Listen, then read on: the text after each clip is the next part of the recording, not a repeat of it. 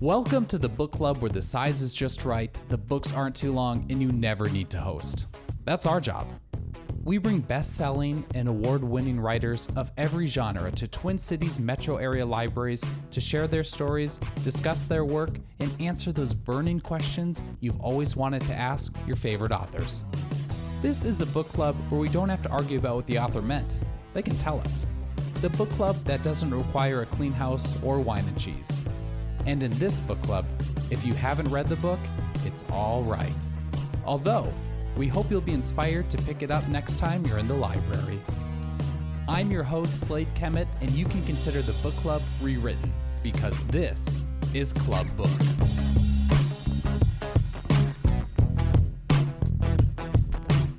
Club Book is made possible by Minnesota's Arts and Cultural Heritage Fund, MELSA, and Library Strategies. We'd like to thank our media sponsor at MinPost.com for helping us get the word out about our great guest authors. This podcast features Kristen Harmel at Scott County Library, R.H. Stafford.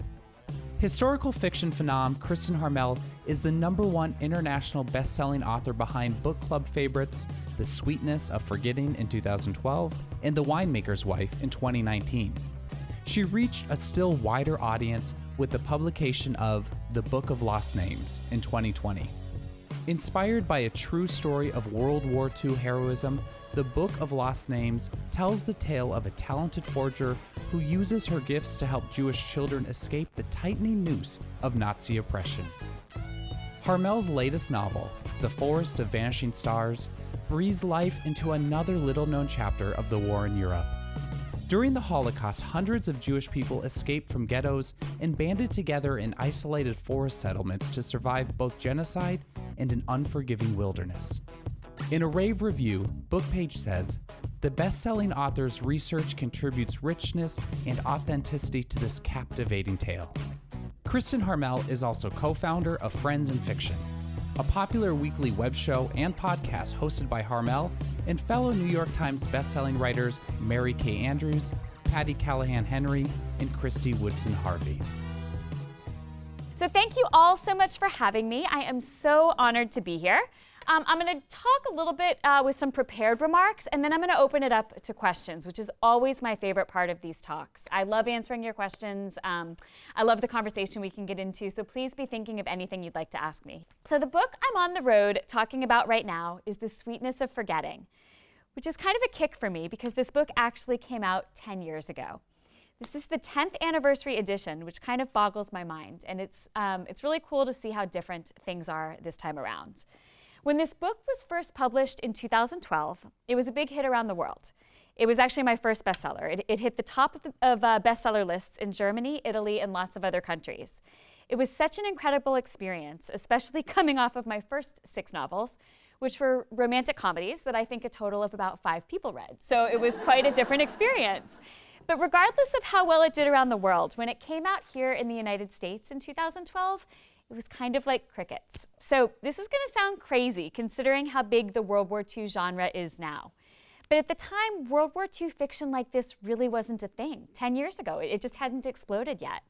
Sure, The Book Thief had made waves, and writers like Pam Jenoff were beginning to make a mark and shape what would eventually become this genre. But we were still 2 years away from Anthony Doerr's Pulitzer Prize-winning All the Light We Cannot See, which was set in World War II France. And we were 3 years away from Kristen Hanna's The Nightingale, which I think of as the book that took World War II from a niche interest to a wildly popular historical fiction category that we know today.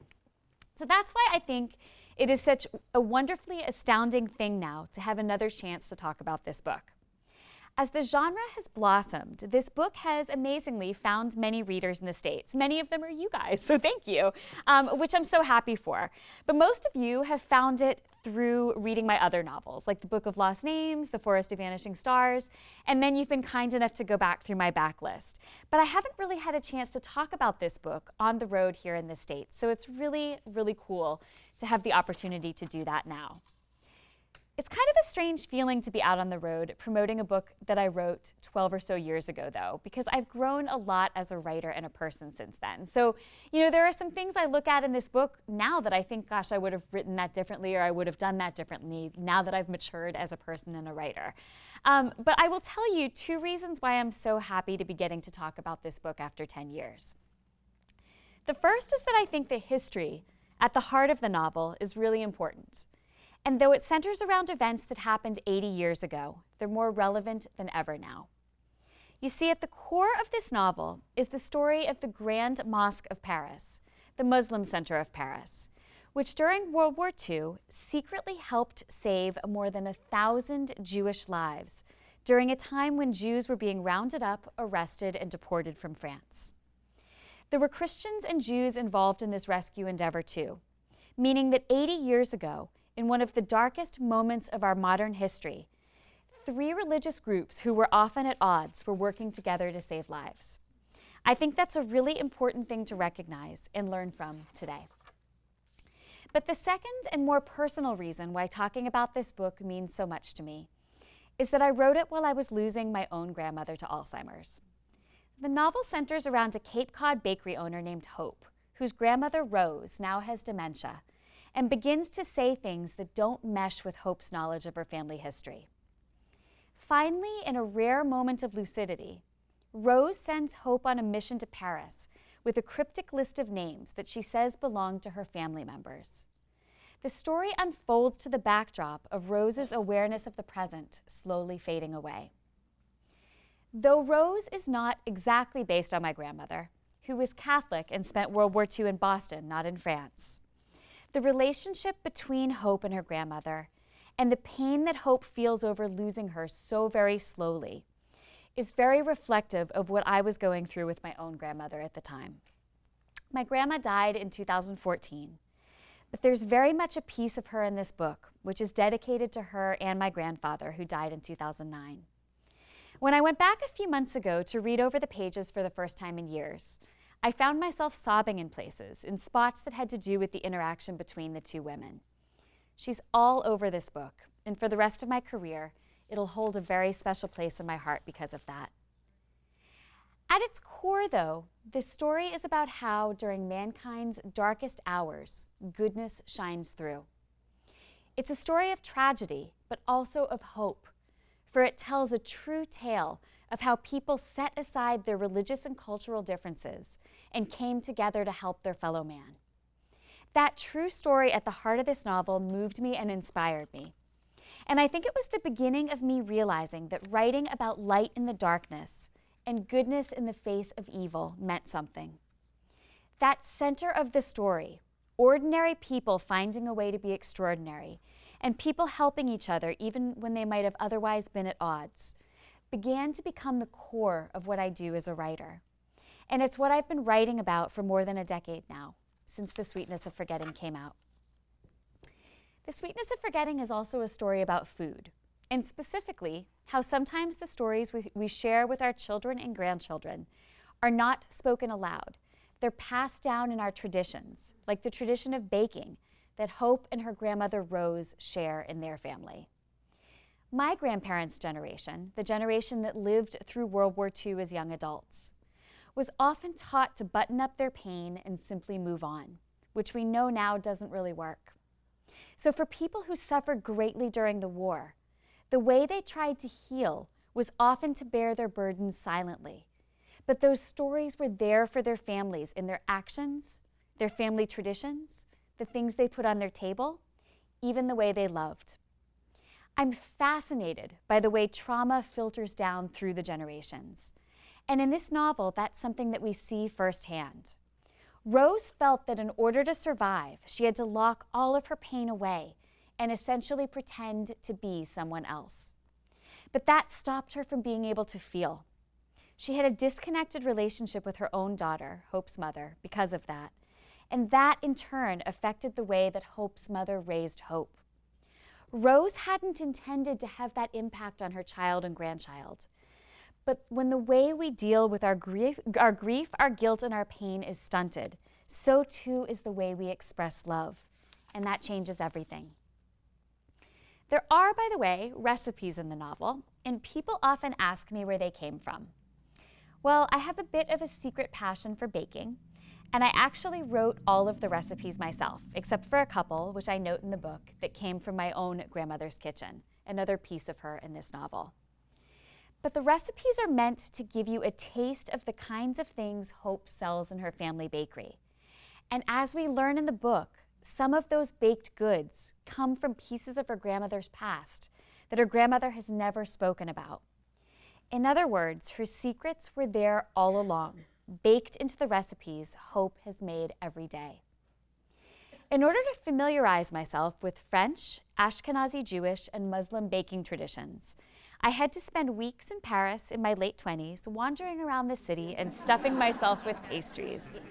Later, as many of you know, I decided to set a book in Champagne, France, and I had to do the same thing, except with really good champagne. It is such a rough life, you guys, the sacrifices I make for my art. No, but it's important to note that the Grand Mosque of Paris, which played a big role in sheltering Jews during the war, as I mentioned, actually has its own bakery, which is open to the public. So if you travel to Paris at some point in the future after reading this book, I hope you'll check it out with Rose's and Hope's story in mind. Now, as for where the idea for this story came from, I will tell you this. I had lived in Paris in my early 20s, but I had been really struck while living there by how much Holocaust history had happened in the City of Light. Later, I read the journal of a young French woman named Helene Baer, known as the French Anne Frank because of the way she recorded both her personal thoughts and the war itself in her diary. And I was moved profoundly to realize that she had spent a lot of time in my Paris neighborhood right near the Eiffel Tower. She had walked the streets I had walked. She had visited the places I had visited. We had the same interests, the same love for reading, the same worries about boys. She was essentially me in a different time period. And yet she wasn't me, for she was arrested on March 8, 1944, and deported to Auschwitz, where she died a month later, just 5 days before the camp was liberated. Knowing her story and feeling so connected to her life, which had taken place in the same spot mine had for a while, made me begin to think of things a bit differently. She was just 24 when she died, the same age I was when I sold my first novel, when my life as an adult was really just beginning. Being able to put that personal, familiar face on such a grand, almost unimaginable scale of loss changed something in me. And even though I began my career writing lighter things, mostly because it was what I thought I was supposed to be writing at that age, the idea of making personal all the terrible things that had taken place during World War II and the stories of hope found in those stories of darkness never really left me. Still, though, I didn't realize I would wind up writing about World War II one day. But then early in my career, I was working as a magazine writer, and I was assigned a story at People magazine about a man named Henry Landworth, whose life was an extraordinary one, and I think it set me firmly onto this path I find myself on now. So Henry was born in Belgium in 1927, and he and his twin sister Margot were just 13 when they were arrested and put into concentration camps. Both of his parents were murdered, but he and Margot survived. They were just 18 when the camps they were in were liberated, but they had spent 5 years of their childhood in concentration camps, and they had lost everything. Henry immigrated to the United States in 1950 with only $20 in his pocket, a 5th grade education, and almost no English language skills. But with grit and determination, after serving in the U.S. Army during the Korean War, he worked his way up the ranks of hotel management and wound up in Cocoa Beach, Florida at the dawn of the space program. His 2 best friends in life wound up being 2 great Americans, astronaut John Glenn and journalist Walter Cronkite, both of whom he had befriended when they came to live at the hotel he was managing. And later, the 3 went into business together and made millions in the hotel industry. In 1986, Henry used a large amount of his fortune to found the organization Give Kids the World, which works to this day with organizations such as Make-A-Wish to bring critically ill children and their families to Orlando's theme parks for memorable, medically safe dream vacations. When Henry died in 2018 at the age of 91, his family wrote in his obituary, "Even after seeing the worst of humanity, when he came to the United States, Henry chose to let go of the pain and anger, forgive the past, and live a life of peace, compassion, and unconditional love. Henry believed in angels, miracles, and had a legendary sense of humor, and he lived every day as if it was a gift from God." When I had spoken with him a decade and a half earlier for People, he told me, "You've got to give of yourself, not money, but the essence of yourself. That is what makes life meaningful." I often think of those words and of the conscious choices Henry made to live a life of light rather than dwelling in the darkness.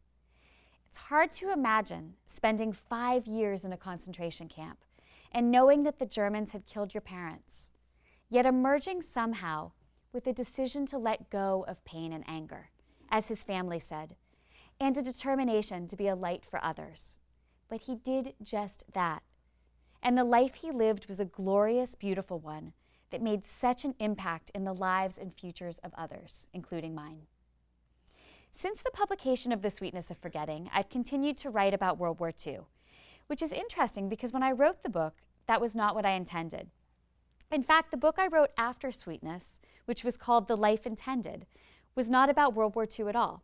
It was about second chances, adoption, and choosing our own happiness, set in the present day. But while I wrote that book, I kept feeling this tug back to the research. There were so many interesting things that I had unearthed while writing The Sweetness of Forgetting. And that research trail ultimately led me to write When We Meet Again, my 2016 novel, which is about German POWs in Florida during World War II. Then I wrote about an Allied escape line in Paris in the Rue Monrue Amélie, the French resistance in Champagne, France in The Winemaker's Wife, document forgers who saved children in World War II Central France in the Book of Lost Names, and Jewish refugees who survived in the forests of eastern Poland during the war in last year's The Forest of Vanishing Stars. I really like telling stories from the war that are undertold. Things that make you shake your head and say, I had no idea that actually happened. It means a lot to me when I hear from readers that they learned something that changed their understanding of the war. And now I've come full circle, returning to Paris and to a tale that involves mothers, daughters, and stars in The Paris Daughter, which will be out in June. So The Paris Daughter is the story of 2 mothers, 2 daughters, an Allied bomb that falls where it shouldn't in the suburbs of Paris, 2 families destroyed, and a storyline that picks up in 1960 New York, when a chance encounter brings the 2 mothers together once again, as they hurtle toward a startling conclusion to a mystery that started on a sunny April day in 1943, when a bookstore in the path of an errant bomb was reduced to rubble. It's a story about motherhood, sacrifice, the way that tragedy transforms us, and making impossible choices in the face of war, peril, and paralyzing grief. Incidentally, I was editing the first draft of that book when the war in Ukraine began in February, and I was reminded really jarringly of how timely novels like this are, even though they take place 80 years ago. War is still destroying families all these years later, and that's one of the reasons why I think books like this still matter and still resonate. They remind us of the human cost of conflict. It's not just about borders and sovereignty and power. War touches lives just like yours and mine, often in devastating, irreversible ways. In each of our daily lives, we'll be asked questions that test us and that give us opportunities to bring sparks of light into the world in both big ways and small. I can tell you personally that I don't always make the brave choice. Sometimes my decision is to protect myself and my family rather than to walk into the fire. And that's okay. That's very human. And there were many people during World War II who made that decision to simply tread water until the worst was over. How could I possibly judge that? But those aren't the decisions that transform the world, that make it a better place. The decisions that change everything are the brave ones, the strong ones, the extraordinary ones that spring from the lives of ordinary people.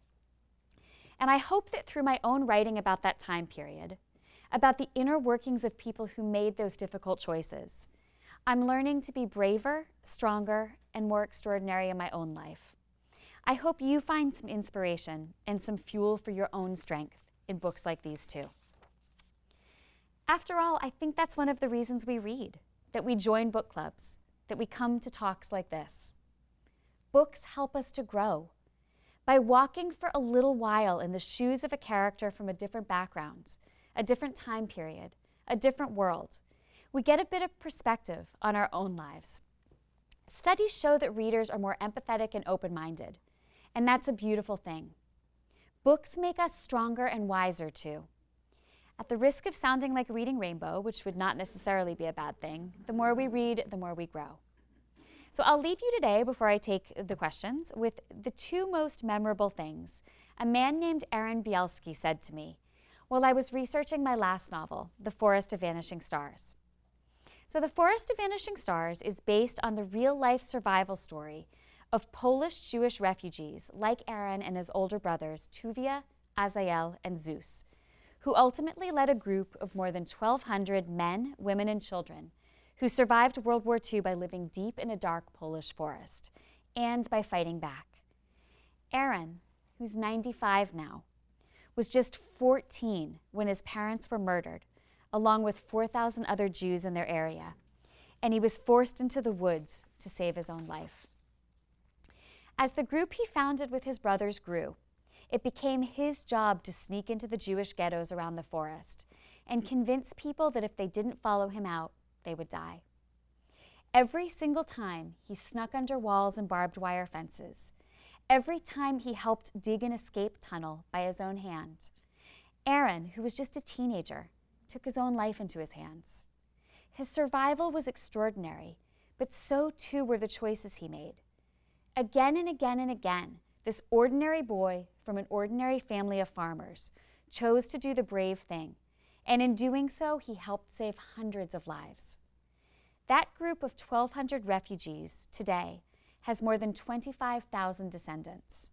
That's 25,000 people who would not be here today if a small handful of ordinary citizens, including Aaron and his brothers, hadn't stood up to do this brave, incredible thing. I asked him when we first spoke in the summer of 2020 how that time period changed him.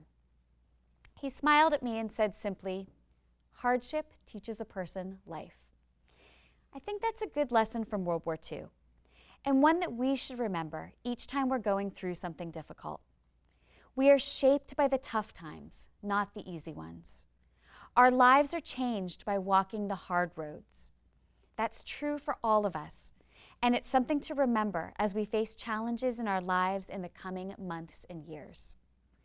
I also asked Aaron Bielski what lesson he had learned from his years in the forest, during which every day was a struggle for survival. I'm not sure what I expected his answer to be, perhaps something about God or family or resilience. Instead, he smiled and said simply, "Be nice, if at all possible." And really, that's what being a light in the darkness is all about. That's what finding the extraordinary in the ordinary life is about. That's what being better versions of ourselves is about. And it's at the heart of creating a better world. Be nice, if at all possible. It is perhaps the simplest piece of advice you'll hear today. But sometimes the simple things are the ones that mean the most. I wish all of you lives filled with light and the courage to be nice, if at all possible. For it is truly that kindness that lights the world.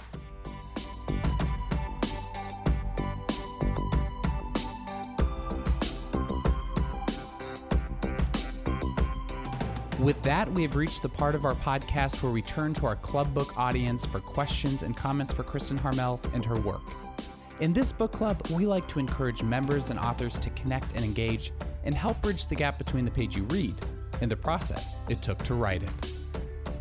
Our first question of the night comes from an audience member wondering if Harmel has any more stops in the Midwest.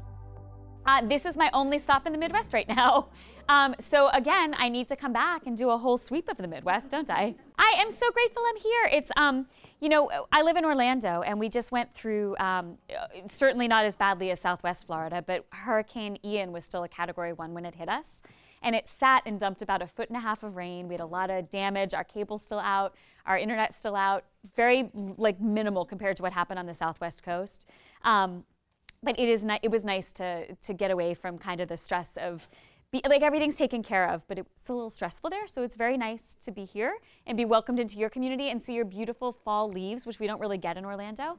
So thank you for having me, and thank you so much for so many of you coming out tonight. This is wonderful. You know, as an author, there's just always this concern when you go to a place you've never been before, like, what if I walk in and there's nobody there? So the relief I feel seeing all of you and the gratitude is just immense. So thank you so much. I really appreciate it.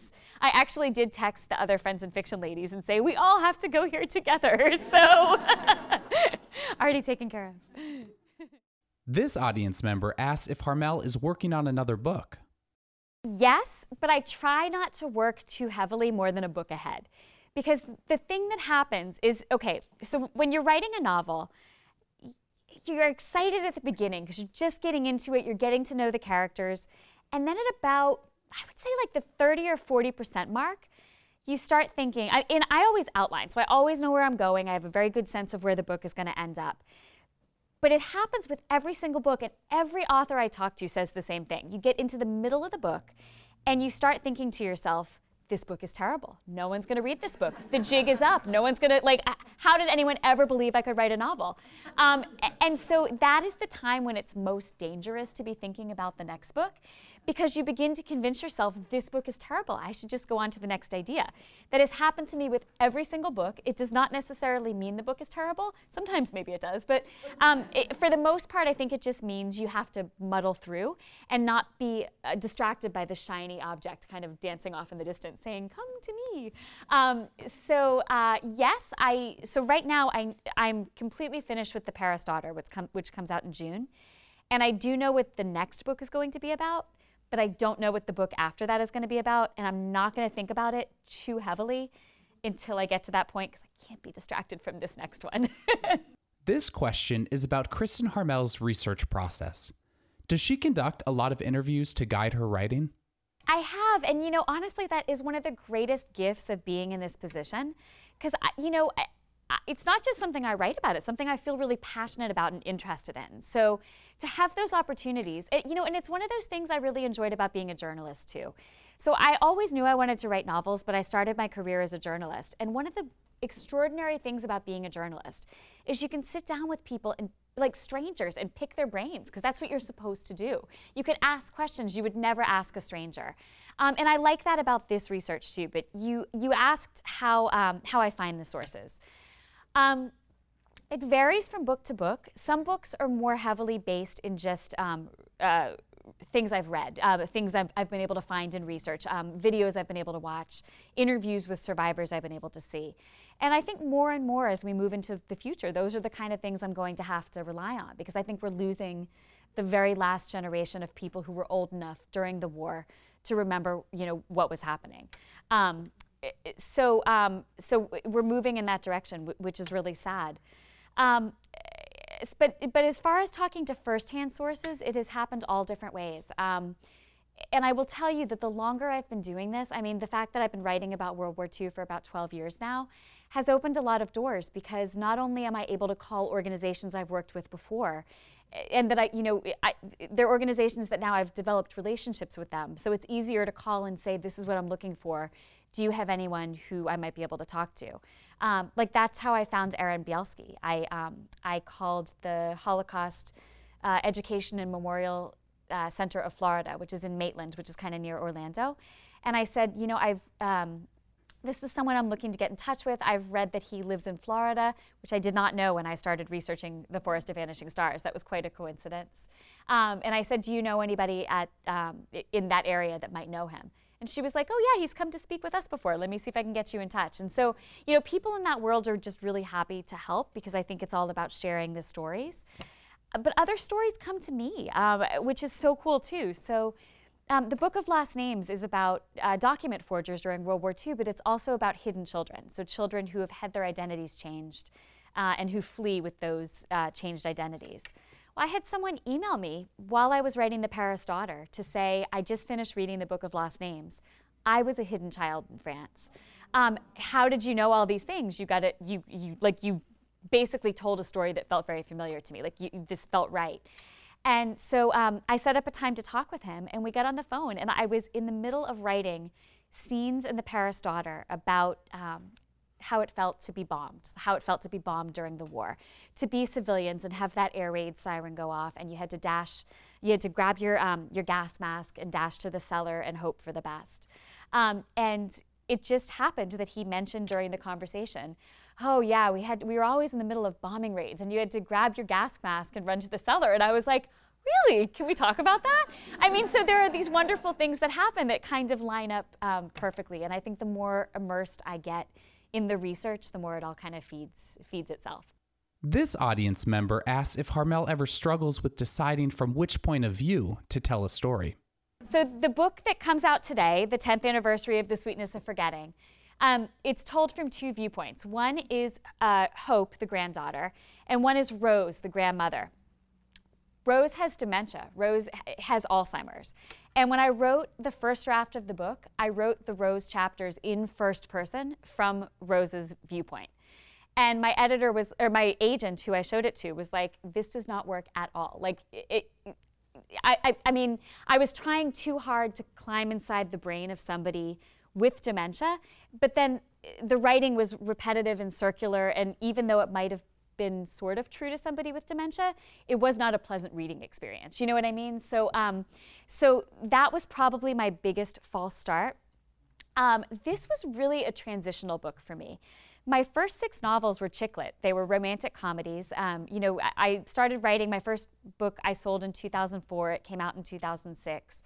And it was during the time that chick lit was at its height. You know, The Devil Wears Prada, The Nanny Diaries, Sex and the City, all that kind of stuff. And most of those books were first person. So I started off writing first person, trying to be funny. I'm not very funny. In fact, I remember when I turned in my first draft of my first novel to my literary agent, she was like, this is great, but it needs to be funnier. And I was like, I don't know how to be funny. And she said, just start drinking. And I was like,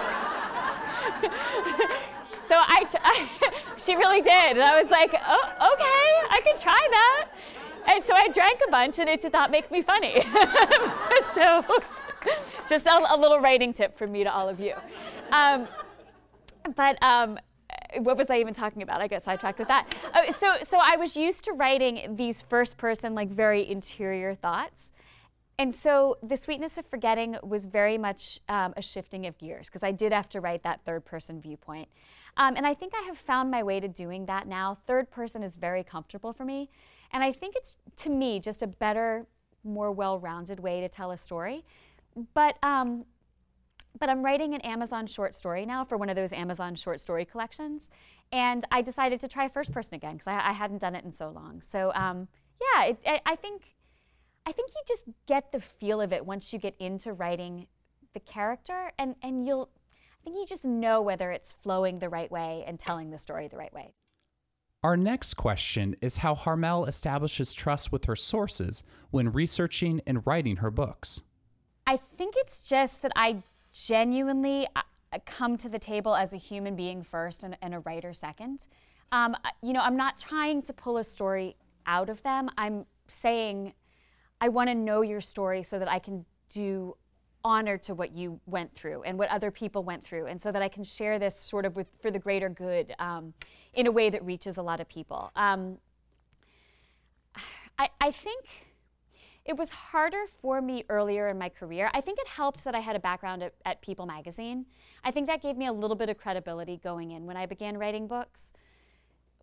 But still, it was harder before I was more established and known, because it was kind of hard to say, I'm going to write a fictionalized version of a story that is similar to yours, so will you tell me all your innermost thoughts and fears, right?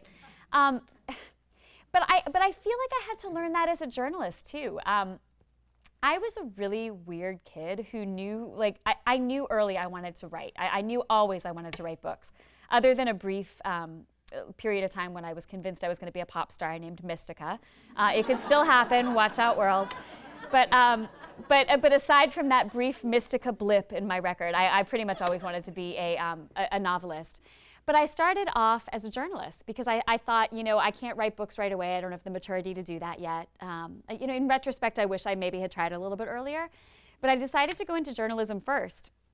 And when I decided to go into journalism, I was 16. And I was like, well, might as well start now, which what a weirdo I was. But I was 16 and I started writing query letters to magazines, pitching them stories while cleverly omitting my age. And I got my first magazine assignments at 16 to go interview Major League Baseball players and NHL hockey players because I thought I was going to be a sports writer. That's what I thought I wanted to do.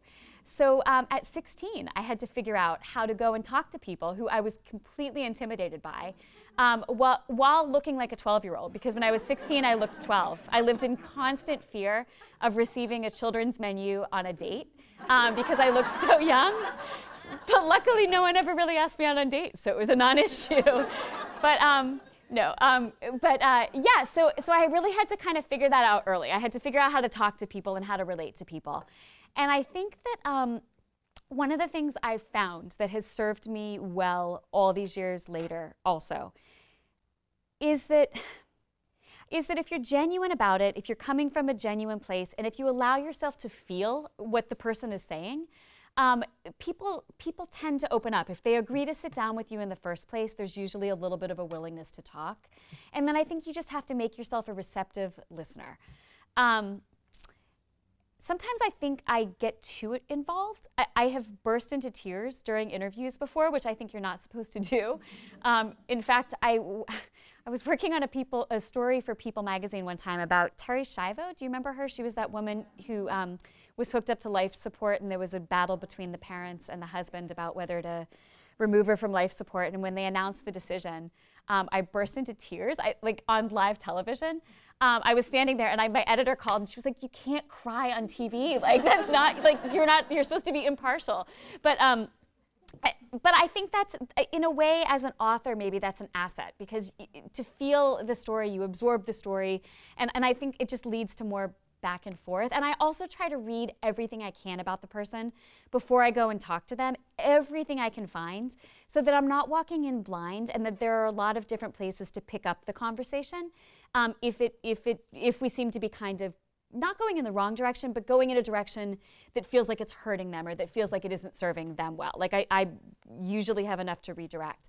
But you also asked what I do if the person kind of takes it in a different direction than I had intended. I actually like that, because sometimes I go in thinking, this is for sure what I want to talk about. This is what I think we're going to talk about. And I go in and discover that the real story is something different. Like the example I just gave with the man who called me and wanted to talk about the Book of Lost Names, and just in conversation it came out that he had been bombed as a child. So you just kind of never know where those conversations are going to lead. Our last question of the night comes from an audience member inquiring if there are any talks about adapting Harmel's work onto the big screen. Hollywood, man, I'm telling you. Yes, several of my books have been optioned. A few of them are at different points along the way. I don't know. There are challenges. One of the challenges is that World War II movies that are more female focused are less appealing to Hollywood, because they're very expensive to make. And I think that the general wisdom in Hollywood is that if you want to make a lot of money back, the movies have to appeal predominantly to men. I don't understand why. I feel like we go to the movies too. But that is a stumbling block I have run across. It's expensive to make movies set in 2 time periods, and most of my books are set in 2 time periods. It is a challenge to write books that have a dual time, or to make a movie that has a dual timeline, because it's unclear who the star of the movie is. So it's hard to attract bigger stars to scripts like that. So there are a lot of little things that I wouldn't have known at the beginning of the journey. But there are a few things in motion, and one of the things that might come to fruition is The Life Intended, which is my only non-World War II book of the last 10 years. That is probably furthest along the path, but potentially the Book of Lost Names, we'll see. But then how random is this? I have a film manager now who came to me because he tried to option the Book of Lost Names, and I had already optioned it to somebody else. But he was like, I feel like you just write like a screenwriter. And I'm like, I don't know. I mean, I've taken a few screenwriting classes. I don't know. And he's like, no, I really think you're going to write TV shows. I'm like, no, I don't think I'm going to write TV shows. He's like, you're going to write TV shows. I have been pitching a medical drama in the last few weeks to several networks. Like, who ever thought? Like, who am I? What is this? What is happening here? So who knows? Maybe I'll make a medical drama before somebody makes one of these movies. Thank you for asking.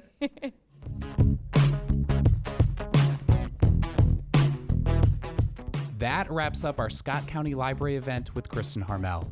Make sure to catch our next podcast with Layla Motley. Layla Motley is the author behind Nightcrawling, one of the most anticipated and best-reviewed fiction debuts of 2022. Set in the teenage author's native Oakland, California, this New York Times bestseller is the latest pick for Oprah's Book Club 2.0 and put Motley in contention for the 2022 Booker Prize. Visit us online at clubbook.org for details on past and present seasons, sign up for our e-newsletter, check out our calendar, and so much more. Stay up to date with all of our events at our Club Book Facebook page. If you're on Twitter, find us using the handle ClubBookMN.